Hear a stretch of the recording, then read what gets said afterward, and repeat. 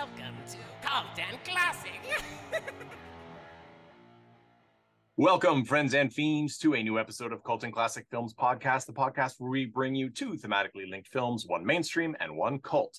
I am excited about this one because this pairing is Robo-Rumble. This is part 1 of 2, and today we're going to be talking about robot movies, giant robot movies to be specific. Pretty interesting stuff, I will say. There's a lot to talk about. With me, I'm of course your host, film critic and comedian Nate Wyckoff, and we have Tad Mastrioni here. How are you doing, Tad? I think I'm dying. Dying? Yeah, he's got a cold, but he's the trooper and he's here. And I am without my Adderall, which feels like terribleness. So enjoy this. I'm just kidding. I think you're dying. My brain says it is dying. But okay, so this first part is our mainstream feature, and it is Bumblebee from 2018. I've been looking forward to talking about this one because I feel like it's sort of an oddball in the Transformers entry, and there's a lot to talk about regarding it. It's directed by Travis Knight. It's his first live action feature. He previously worked in animated films, still does, for Leica. I don't know if he's still with Leica, but he still does animated films. He directed Kubo, which was quite excellent, though very, very depressing. And it's written by Christina Hodson, who wrote Birds of Prey, which I personally loved. As a DC fan, I thought it was by far one of the best from DC. So it's got an interesting pedigree. It has an interesting cast as well. It's a sort of not early, but middle era role by John Cena, former pro wrestler. Stars Haley Steinfeld, singer and sort of Nickelodeon Disney Channel vibe actress, in one of her bigger roles as the lead. She's also the first female lead in a Transformers movie. And we have a fair number of other familiar faces around here, but no one that the average moviegoer would probably know by name beyond those stars I just listed. So Bumblebee. It is, of course, starring Bumblebee from Transformers, the yellow Volkswagen Bug that was a mainstay of both the original animated series and the Michael Bay produced. He also produced this one, but the Michael Bay led Transformers movies that started with Shia LaBeouf and ended with Mark Wahlberg. So before we get into this, I just want to talk a little bit about Transformers. So we on the panel love the Transformers. I grew up. Transformers was Ninja Turtles, G.I. Joe, and Transformers. Those were my digs. I absolutely loved it. Everything about it. Transformers sort of was the most depressing and bleak of all kids' cartoons, serial cartoons ever. It dealt with two warring factions that are essentially exactly the same, except for how they named themselves, and they destroyed their own planet, and now they're bringing their war to Earth. It's pretty sad, and the movies have the same plot for the most part. Michael Bay, of course, launched the live action series. Michael Bay, not my favorite personally, but he has directed some decent things. The graphics were, of course, amazing. The interesting, hyper complicated designs that they went with for the film franchise, which are still present here to a big extent, were impressive. There was humor. There also was hypersexualization of women, really stupid script points that luckily the breakneck speed of action sort of just glossed over. And great, we still have and had through those Peter Cullen as the voice of Optimus Prime, leader of the heroic Autobots, which is fantastic because he's, of course, been the voice essentially forever. He's voiced Optimus Prime in every theatrical release of a Transformers movie, animated and otherwise. Just a really incredible voice. So this movie stars Bumblebee.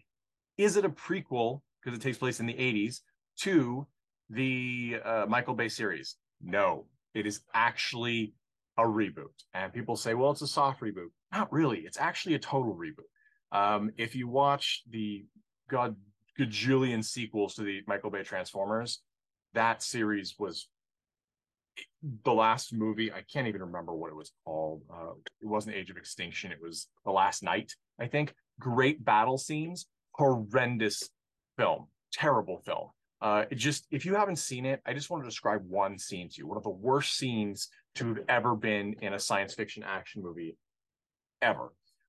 It is in a submarine of some kind. I don't even remember the details, but I remember that Mark Wahlberg is in it, and as is his love interest, which is yet another, placeholder. Woman didn't have any bearing on the story, and a robot butler jettisons himself out of the sub, catches a giant fish, comes back in, and is singing as he's beating the fish against the wall so he can prepare it and make a romantic dinner for Mark Wahlberg and this generic love interest that they wrote. Now, this is a Transformers movie. It is theoretically about giant robots battling across the planet Earth. Yet, we're spending how long of a film watching Mark Wahlberg make the uncomfortable faces he makes at a paper doll while a robot cooks a fish? It was the dumbest, most insane, inane garbage I could possibly imagine putting on screen. And it was just awful. So this movie, and of course, it was also the least earning. So the franchise was, I wouldn't say struggling because they made a ton of money, but they cost a lot of money.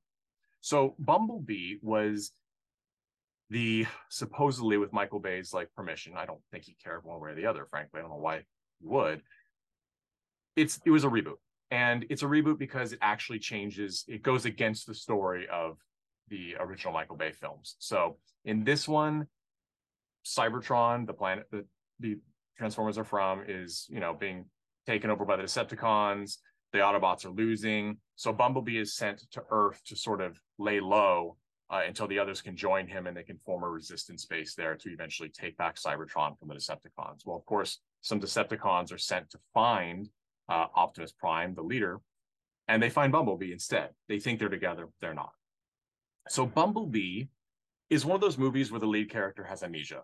Okay, Bumblebee loses his voice, much like in the original Michael Bay series, so he talks through a radio snippets, and he doesn't have his memory, so he's kind of a bumbling, cowardly, giant, friendly robot that Haley Stanfield's character befriends, and sort of her best friend that helps her overcome the loss of her father. If this sounds like a weird coming of age movie for Transformers, it's exactly that. It's a coming of age movie with Bumblebee as the Johnny Five short circuit moment. It's that. So Tad, what did you expect going into this? Because I don't think you'd seen this before, correct? I have not. I had seen everything up to Dark of the Moon, the third one, in case people don't know, which was for me actually my favorite, even though it wasn't bad. Yeah. The first time I watched Dark of the Moon, I swear that it had lasted 3 hours. Is that a 3-hour movie? Do you know? It's pretty long. It's pretty long. I can pull it up, but they're all until this one, they've all been fairly long. And sometimes a little too long, because everyone knows how much I love long movies that meander. I was actually pretty impressed because within the first 5 minutes I went, wow, I'm actually watching a Transformers movie. Right. It opens with no human beings. Yes, there are no humans. There is actually robot on robot fighting. It actually felt like an accurate translation of the cartoon that we grew up with, where there were lasers going off and people talking about we need to, form a resistance.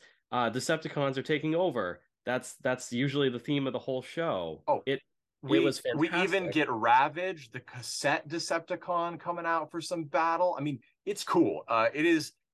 I remember seeing it in theater and being like, "Oh, this is it." And while the designs of the Autobots and Decepticons have additional details that are pretty complex, like the original Michael Bay films, the design of everyone is the distinct. Classic. It's except for Bumblebee, it's the classic kind of Generation 1 Transformers from the show, and that is super awesome to see, especially Optimus Prime. I mean, if anyone, I can't remember. Have we done a podcast about any other Transformers film? Because I feel like I have beaten this horse to death. We did the animated Transformers film, the original. I missed that one.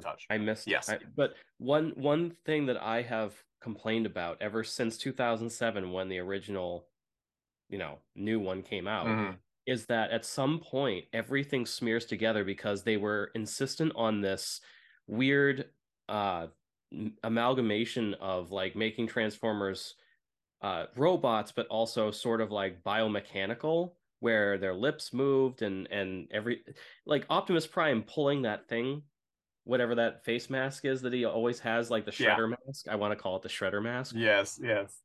I hated that. That even Yeah. back then, I hated that. I'm like, no, no, no, don't do that. Please stop. It It at was some an point intent to. It was intent to humanize them, but it's kind of we like don't. you I should don't feel for want. them anyway. I don't Right. want giant robots to be humanized. That's kind of the Right. whole thing. But you remember, I am pretty sure you and I actually went and saw Transformers 2 in theaters, with the Revenge of the giant Fallen. pendulous Yes. balls and everything. Hmm. And at some point, you could tell when the special effects money ran out and everything started to blur Yes. together. And at one point, I turned to you and went, "Did Megatron just get stabbed in the head?" But it wasn't Megatron. Hmm. It was just the five other robots that looked Yeah. exactly like him because they made no effort to distinguish who was who. This is a movie where I was like, hey, these actually look like the Transformers they're supposed to, and there's some distinction between them, which is Mhm. amazing. Not only that, but everyone kind of had multiple forms. Like they go from supercars to helicopters, and that's much more interesting than just saying they only have one mode because that's never been the case. Everyone's always had Right. like variants. So, but Yeah. the other thing that I was well, I can't say I'm surprised because this came out in 2018. Hmm. This is a movie that much like a lot of stuff that's coming out now, wants to remind you of the era it's in, which is really funny Sure. because the 80s is one of those only periods where they need to consistently make you have little reminders, whether it's a musical cue or a visual cue, that, hey, it's the 80s. Hey, do you remember the 80s? Because you know what, like the 50s, the 60s, the 70s, they don't have that. It is just a period piece, and they just let the sets and the costumes and the music speak for Yeah. itself. There are more visual cues. There's so many cues that I'm like, okay, I get it. This is the 80s. It's the same as like reading Ernest Cline's books Right. and going, wow, is it the 80s? Do you really love the 80s? I don't know. I can't tell. Maybe you should give me some more fucking references. It's interesting that you should mention Ernest Cline because, of course, Ernest Cline is the author of Ready Player One, which Spielberg then turned into the movie Ready Player One, and which didn't do as well as they'd hoped. And in that, there is actually the Iron Giant, and there are references to the Iron Giant. And this movie also has Iron Giant parallels, and it's intentional. Travis Knight ended up pulling tons. You can go look it up. He'll talk to you about the multiple scenes where he said, I took this from this movie and tried to create it with these characters. And so it's interesting. It also creates, much like you said, a sort of a vibe of, I didn't see it as bad, but it is we know what this is supposed to be. And it sometimes detracts from what's actually supposed to be happening. Um, and that was one of the complaints. So when I first saw this in theaters, I adored it because I was so happy to see, in many ways, the most faithful live action not even in many ways, it is the most faithful live action Transformers film in that the characters appear, except for Bumblebee, as they did in the show. The vibe is different. The way they interact with people is different, right? It's sort of humans are like the friendly, like, whoops, guess you spotted me. Well, I guess we can be friends now, vibe. And also the little bit of comicalness with seriousness. Like it's got the Saturday morning cartoon vibe. Interestingly, and this is actually the story is sort of lifted from a short arc in the Marvel Comics series, I believe, of Transformers. Somebody could ping us if it wasn't the Marvel series. I'm pretty sure it was though. And it wasn't Bumblebee who was stuck on Earth and lost his memory, but it's very similar, the similar kind of story. And so it was nice to see so much of the original stuff pulled for this. And it was nice to see a Bumblebee as a Volkswagen Bug, because interestingly, Volkswagen denied the request in the Michael Bay films to use the Volkswagen Bug because they said the films were too violent. They didn't want it to be associated with that, whereas they had licensed it for the original Transformers cartoon. And but this one, they went back to them and they said, yes, this would be great. Why don't you go ahead and use that? And I can see that, because this film, unlike Michael Bay's film where he shoehorned in, as much as I like this sort of extreme violence between the robots, like it's pretty gruesome in many ways, and I loved that as an adult. But there, like I said, there was this extreme sexuality. I mean, every woman that was is in a Michael Bay movie in general, but especially Transformers, like they went so far out of the way to show us Megan Fox's like butt cheeks in every outfit she wore. Not her fault, beautiful woman, that's fine. But like it was so pervasive, just like his, rendition of the Ninja Turtles, where she plays April O'Neil, that it's like farcical. And I don't think he understands farce, so it's not intentional.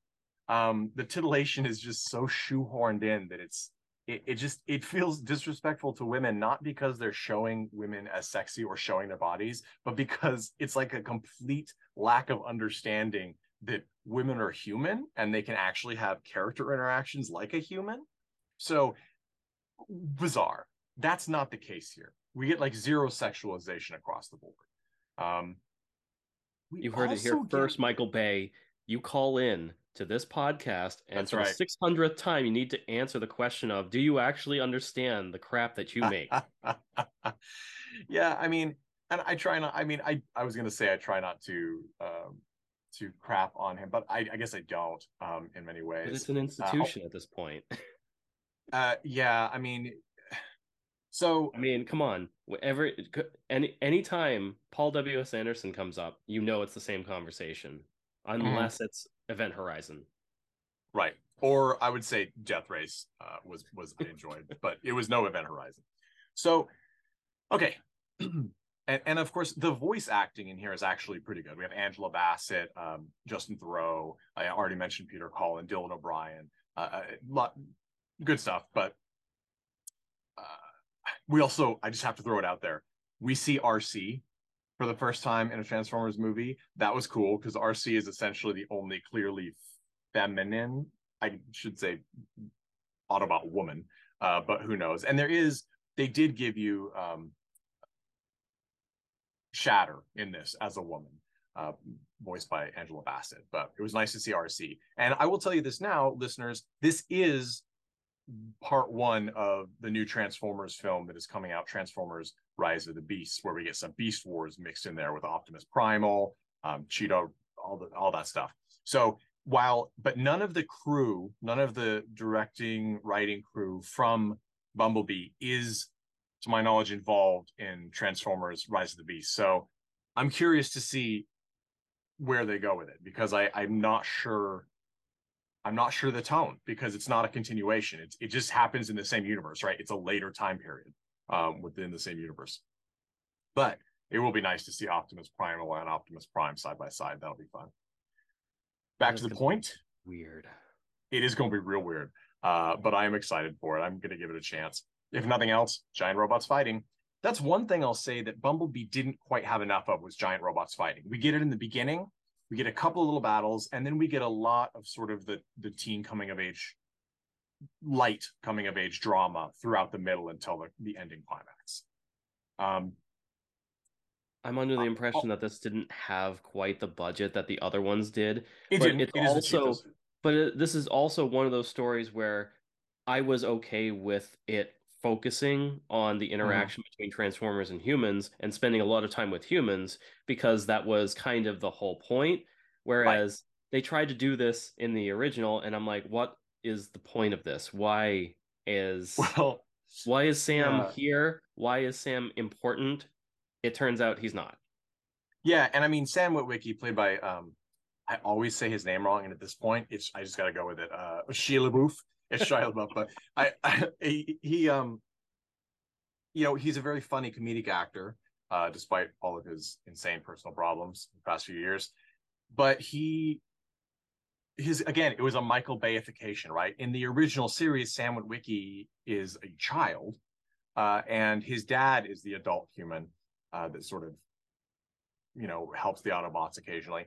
But that's sort of, as you said, that's sort of tossed out the window for this, because we get instead this sweet, like, my pet robot, my pet alien kind of vibe And then eventually Bumblebee does get his memory back and starts to kick some ass, and we get some fun fights.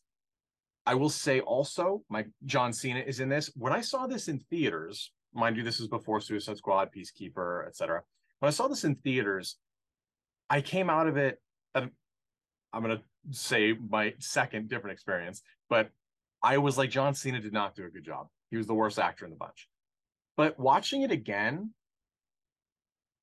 he may be the most inexperienced actor, but I actually blame the script for a lot of it, because he's given that same kind of villain. He's given the same military villain role that was so unbelievably ham-fisted in Avatar, right? Like the just hard ass, stock standard, wild eyed. Like, he's given this ridiculous characterization of a military general.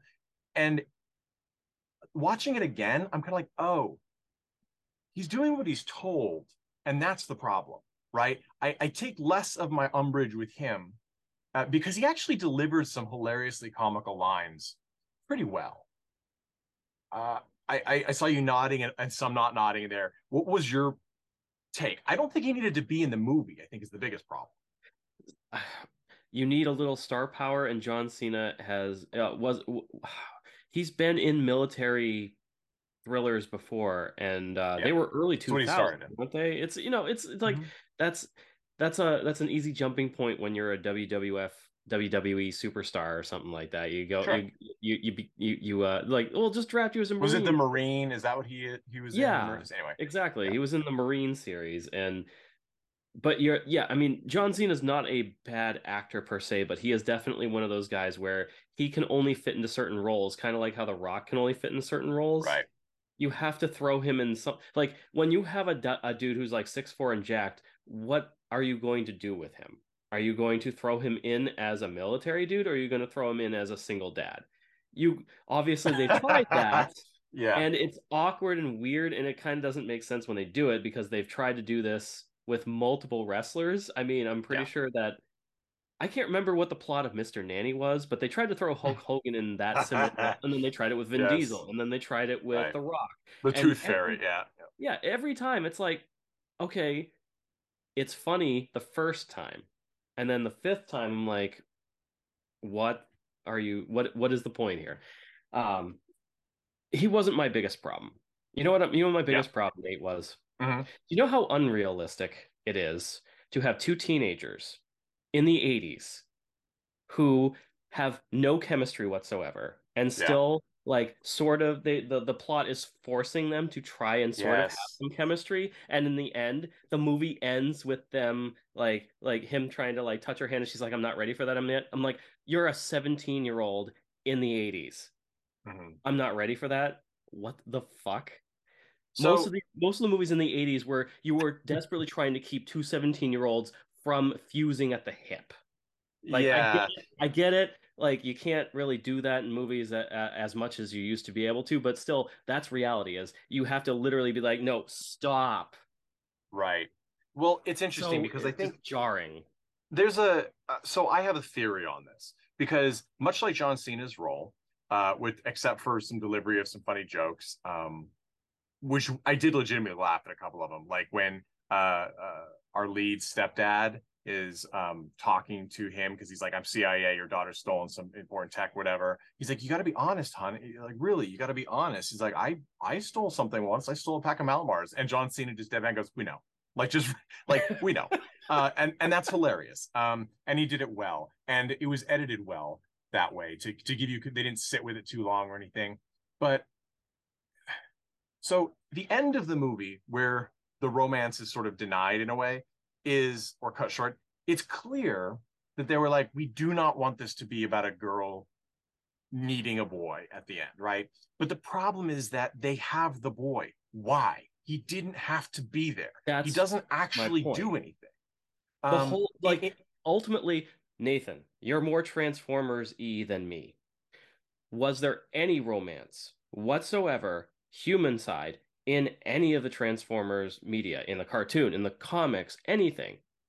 I mean, in the comics, but I mean, we're talking real, like, minor. This is not.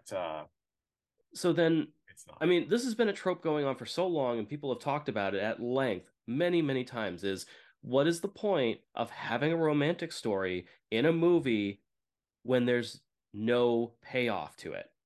Like, is this going to carry over to the next movie? No. Is this going to have some payoff in the movie? No. What's the fucking point? It doesn't get asses in seats. It's just dull, boring, and wastes time. Yeah, and we're talking about the character Mimo. The lead, Haley Stanfield, is named Charlie, and Mimo is the guy that is pining after her. And he's played by Jorge Lindeborg Jr., who had a smaller part in Spider-Man Homecoming as a classmate, I believe, Jason, right? But it's not his fault in any. He actually seems to have some comedic chops, I think, but he's given like nothing. And They gave him nothing. They also went nowhere, and it's like you guys could have just cut it out. Why did you bother? and yeah, so I agree. The biggest issues that I had watching, because okay, I like this movie. I will start there. I actually enjoy this movie. I think there's enough of the things that I really wanted in Transformers, the live action series, that I wasn't getting from the Michael Bay ones here to make me enjoy it. But you know, often, especially with a feature like this, where the effects, even though they're much downscaled from, you know, the original, not original, the Michael Bay movies, they're still impressive. They're excellent. The robots look great. Seeing it on the big screen is awesome, and you can forgive a lot. You don't notice a lot, right? You're waiting to see what happens. Also, the soundtrack, the '80s soundtrack, is pretty excellent in this movie. And also, they have the touch, which is of course the theme from the original. Yeah, Dad's tapping his nose if you're watching the video. Yeah, I mean, seriously. Yeah, sure. So I enjoyed that. But when you see it a second time, the problems and weaknesses do pop out. I had a similar thing. I think this is a better movie overall, but I had a similar thing with James Wan's Aquaman, right? Love Jason Momoa. I thought Black Manta was excellent. I thought his look and everything was excellent. I enjoyed the movie overall. I liked a lot of the effects. But watching it again outside of the confines of the theater, it's the script is riddled with problems, or just not even problems, things that should have been done better because you could do it better without any real effort, or you know, it's just not written that well. Here's where we get some of the problems with Bumblebee. A lot of the interactions between the characters, because many of the characters don't have a purpose in the movie, is stock. Like Charlie's mother is you know, she lost her father. Her mother has found a new guy with this seemingly nice but doofy guy, and Charlie also has a little brother who's a monster. Jason Drucker plays him, Otis, and it's just really, it's very not even stereotypical. It's just very cliche. And they're, you know, the mom is like supposed to seem nice, but she's actually really kind of obnoxious. Like she dismisses, she just doesn't really give her daughter any attention. And her daughter, by the same token, is seemingly for the audience, probably overly negative and nasty. We do get a nice scene that they give her where she starts crying in the cars. Like, I feel like I'm a drain on everyone. Like she addresses the sort of faults in her current character. But it's a real moment that doesn't play quite as well with the rest of that's too lighthearted, too surface level. And so it just feels, it's just too by the numbers. It doesn't mean it's terrible, but some of the things they say, it's like when somebody at a computer in a thriller movie goes, "We're running out of time, and I'm working as fast as I can." Like, you don't ever need to hear that again. I never, ever, if you have that in your script or book, you just tear that page out. You just delete it. You never write that. There's things in this movie where they do that. And here's where I think it comes from. So, as I said, the script was credited to Christina Hodson. Now, Christina Hodson, as I said, wrote Birds of Prey. I think Birds of Prey, this is the DC movie with Harley Quinn, where they sort of form the Birds of Prey group. I think the script was great. The humor was great. It really was sort of DC's attempt to sort of answer Deadpool in many ways. It had the right characters. despite being review bombed by trolls who hate women. I don't know what that's about, but it was good. The script was solid. Either if you didn't like it, it wasn't because the script wasn't well written. I see snippets of it in Bumblebee, but there's other elements that don't jive, namely the like pretty heavily wrought teen drama going on. And here's what is interesting. She's not credited, which is not super uncommon in these, because people have contracts that maybe say I'm the only one that should be credited if you have me write the script, blah blah blah. But Haley Stanfield said in an interview that because she was in the movie The Edge of 17, which was written and directed by forget her name. I have it in my notes. I'm prepared, I promise. It was written and directed by Kelly Freeman Craig. Okay. Now, Kelly Freeman Craig is also the writer-director for the new adaptation, the film adaptation of Are You There, God? It's Me, Margaret. Okay. So she's got a big movie, and Edge of 17 was well received. She's big in the sort of teen movie game, right? I mean, she was given this super famous Judy Blume book to do, and she did it. And so we'll see how it goes. But she apparently, according to Haley Stanfield, rewrote the script. Now, she's not credited with it, but she probably did, especially since Haley Stanfield would know because they have a working relationship together.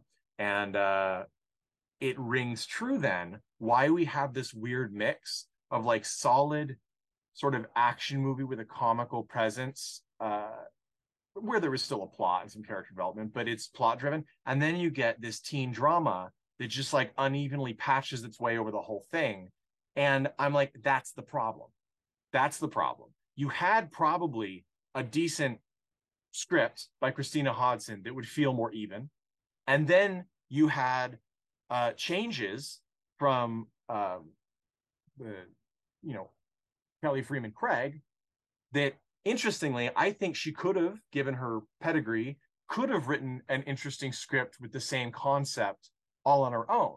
But they're not similar writers. They do not make similar movies on the whole. So when you cram that together, you get bits and pieces that have been punched up, quote unquote, by Kelly Freeman Craig that feel different. And then you get other pieces that have probably been wiped down or smoothed out, made less extreme or aggressive or R-rated. I wouldn't say that, but that level, they've upped the ante with Christina Hodson's script. They probably dumbed that down when they worked in the teen stuff, and the teen stuff then probably got in the way of some of the humor and action. That's why it's very difficult to get a movie made in Hollywood, because you have producers who don't like certain things based on what they think an audience will want. Okay. So when you think the audience wants all of these separate elements and you cram them together into a pre-existent property, by the way, that already has its own rules, regulations, guides, and pre-existing content, you're pretty much guaranteed to have an imperfect script and an imperfect film. And that's what happened here. I can clearly see the fingerprints of Kelly Freeman Craig and Christina Dodson not quite gelling. That's my belief on this. I think that because they're both decent writers, it came out okay, but it is imperfect because of that reason. So, kudos to both of them for giving it a solid shot. But I would personally, for my tastes, I would have really loved to see what Christina Hodson's original untouched script looked like. Because we sure are nitpicking a movie that we both actually really liked. It's true. And I mean, that's what we do on this podcast, right? But I did like it. And it made me really happy because I felt like it brought Transformers to a place where it needed to be, right? You got rid of a lot of elements that were not really right for it in the Michael Bay series, but you kept some of the things that worked. I'll say the last thing here before we move on to recommendations. I wish that they kept a little bit more of the original Bumblebee design from the cartoon. It's not that this is bad. I think this is actually quite excellent. I think he is very good. He has the battle mask that we've talked about a little bit with the two, where his face is kind of human looking generally, and then he has this battle mask that looks like a wasp, or in this case, I know it's supposed to be a bee, but it's very insectoid when he goes to battle. That's kind of fun. I'm like, that's one of those changes that's actually a little interesting to me.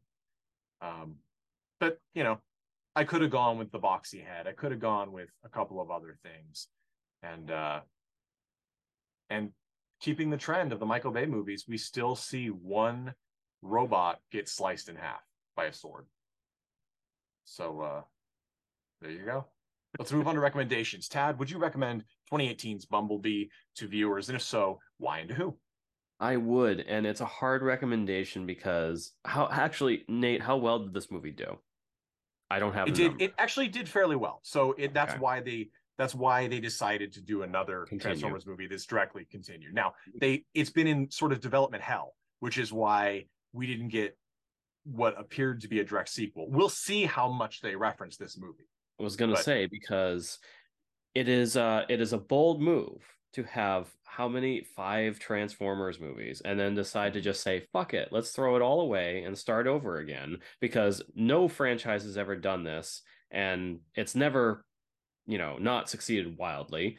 We'll see how it goes this time, because it's been half a decade apparently since this movie was released, because I remember this being released and went, oh, that's quaint, I don't care.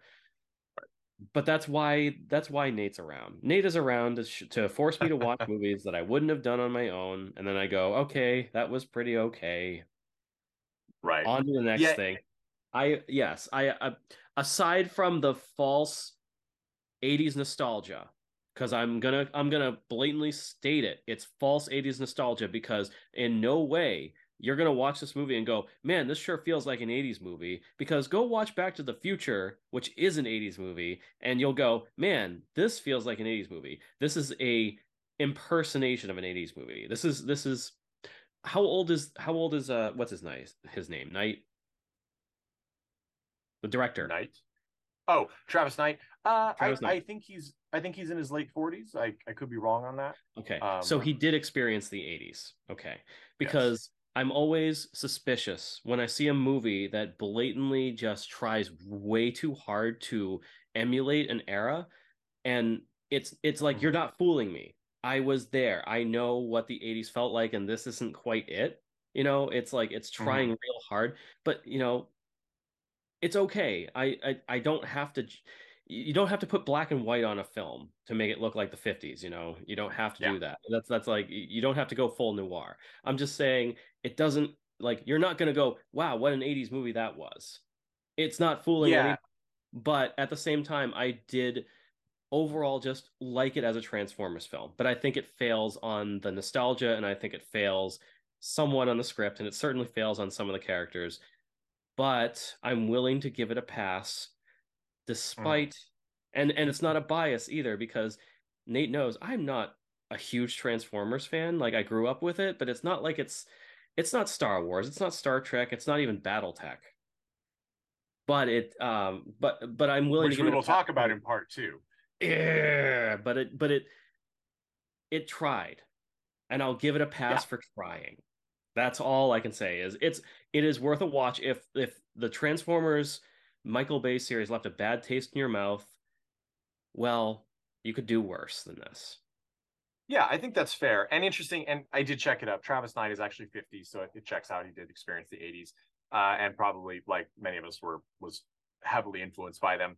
But I think production, when you have this kind of money, even though it's the smallest budget Transformers film, when you have this kind of money, you often get that overly designed element. Like, I think actually, if you really want to know like an 80s vibe, especially if you're like Midwest or not the coast, Stranger Things, the first couple of seasons, that's pretty 80s. And you know what? It's kind of the same as now, but without cell phones, with no internet.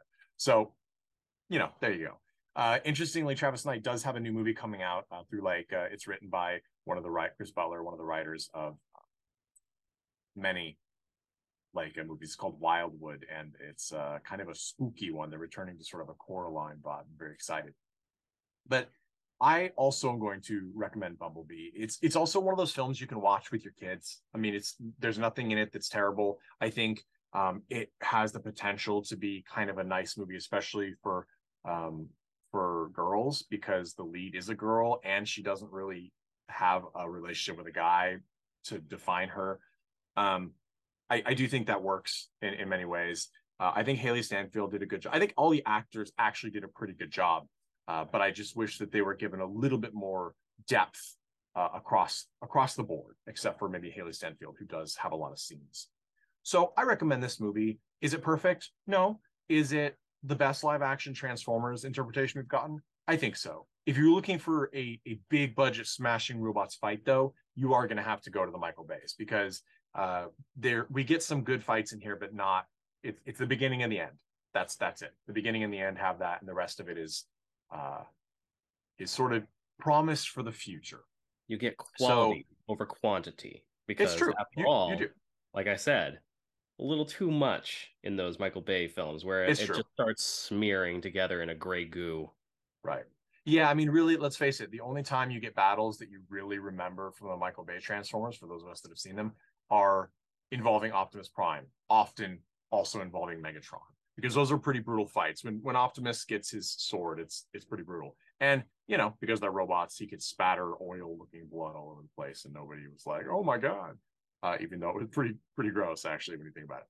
So it's a toss-up. But again, this movie isn't 2 hours and 35 minutes as Transformers 3 Dark Side of the Moon was. So thank you all for listening. I want to say, please make sure you like and subscribe if you're watching the video. Give us all the stars, all the highest rating wherever you find your podcast. It really helps us because people see that, and it also helps the algorithms of the podcast providers put us a little higher and get more and more, and we can continue to improve and get you more stuff. So please go to our website, cultandclassicfilms.com, sign up for our upcoming newsletter. You can find out all sorts of neat stuff, and we won't sell your information, I promise, because that's rude, and we're not rude unless you're Michael Bay, and I guess we're a little rude. Thank you so much. Play us out as always is the Chud, and join us next week for part 2 of Robo-Rumble.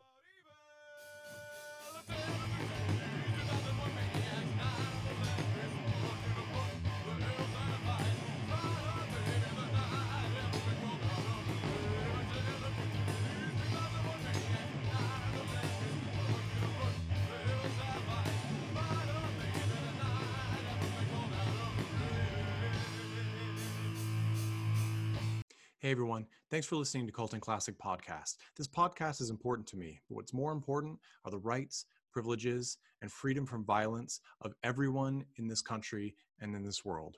And that means supporting Black Lives Matter. If you'd like to make a donation, please go ahead and visit cultandclassicpodcast.com, where we have a list of places you can donate and help out. And please stay safe.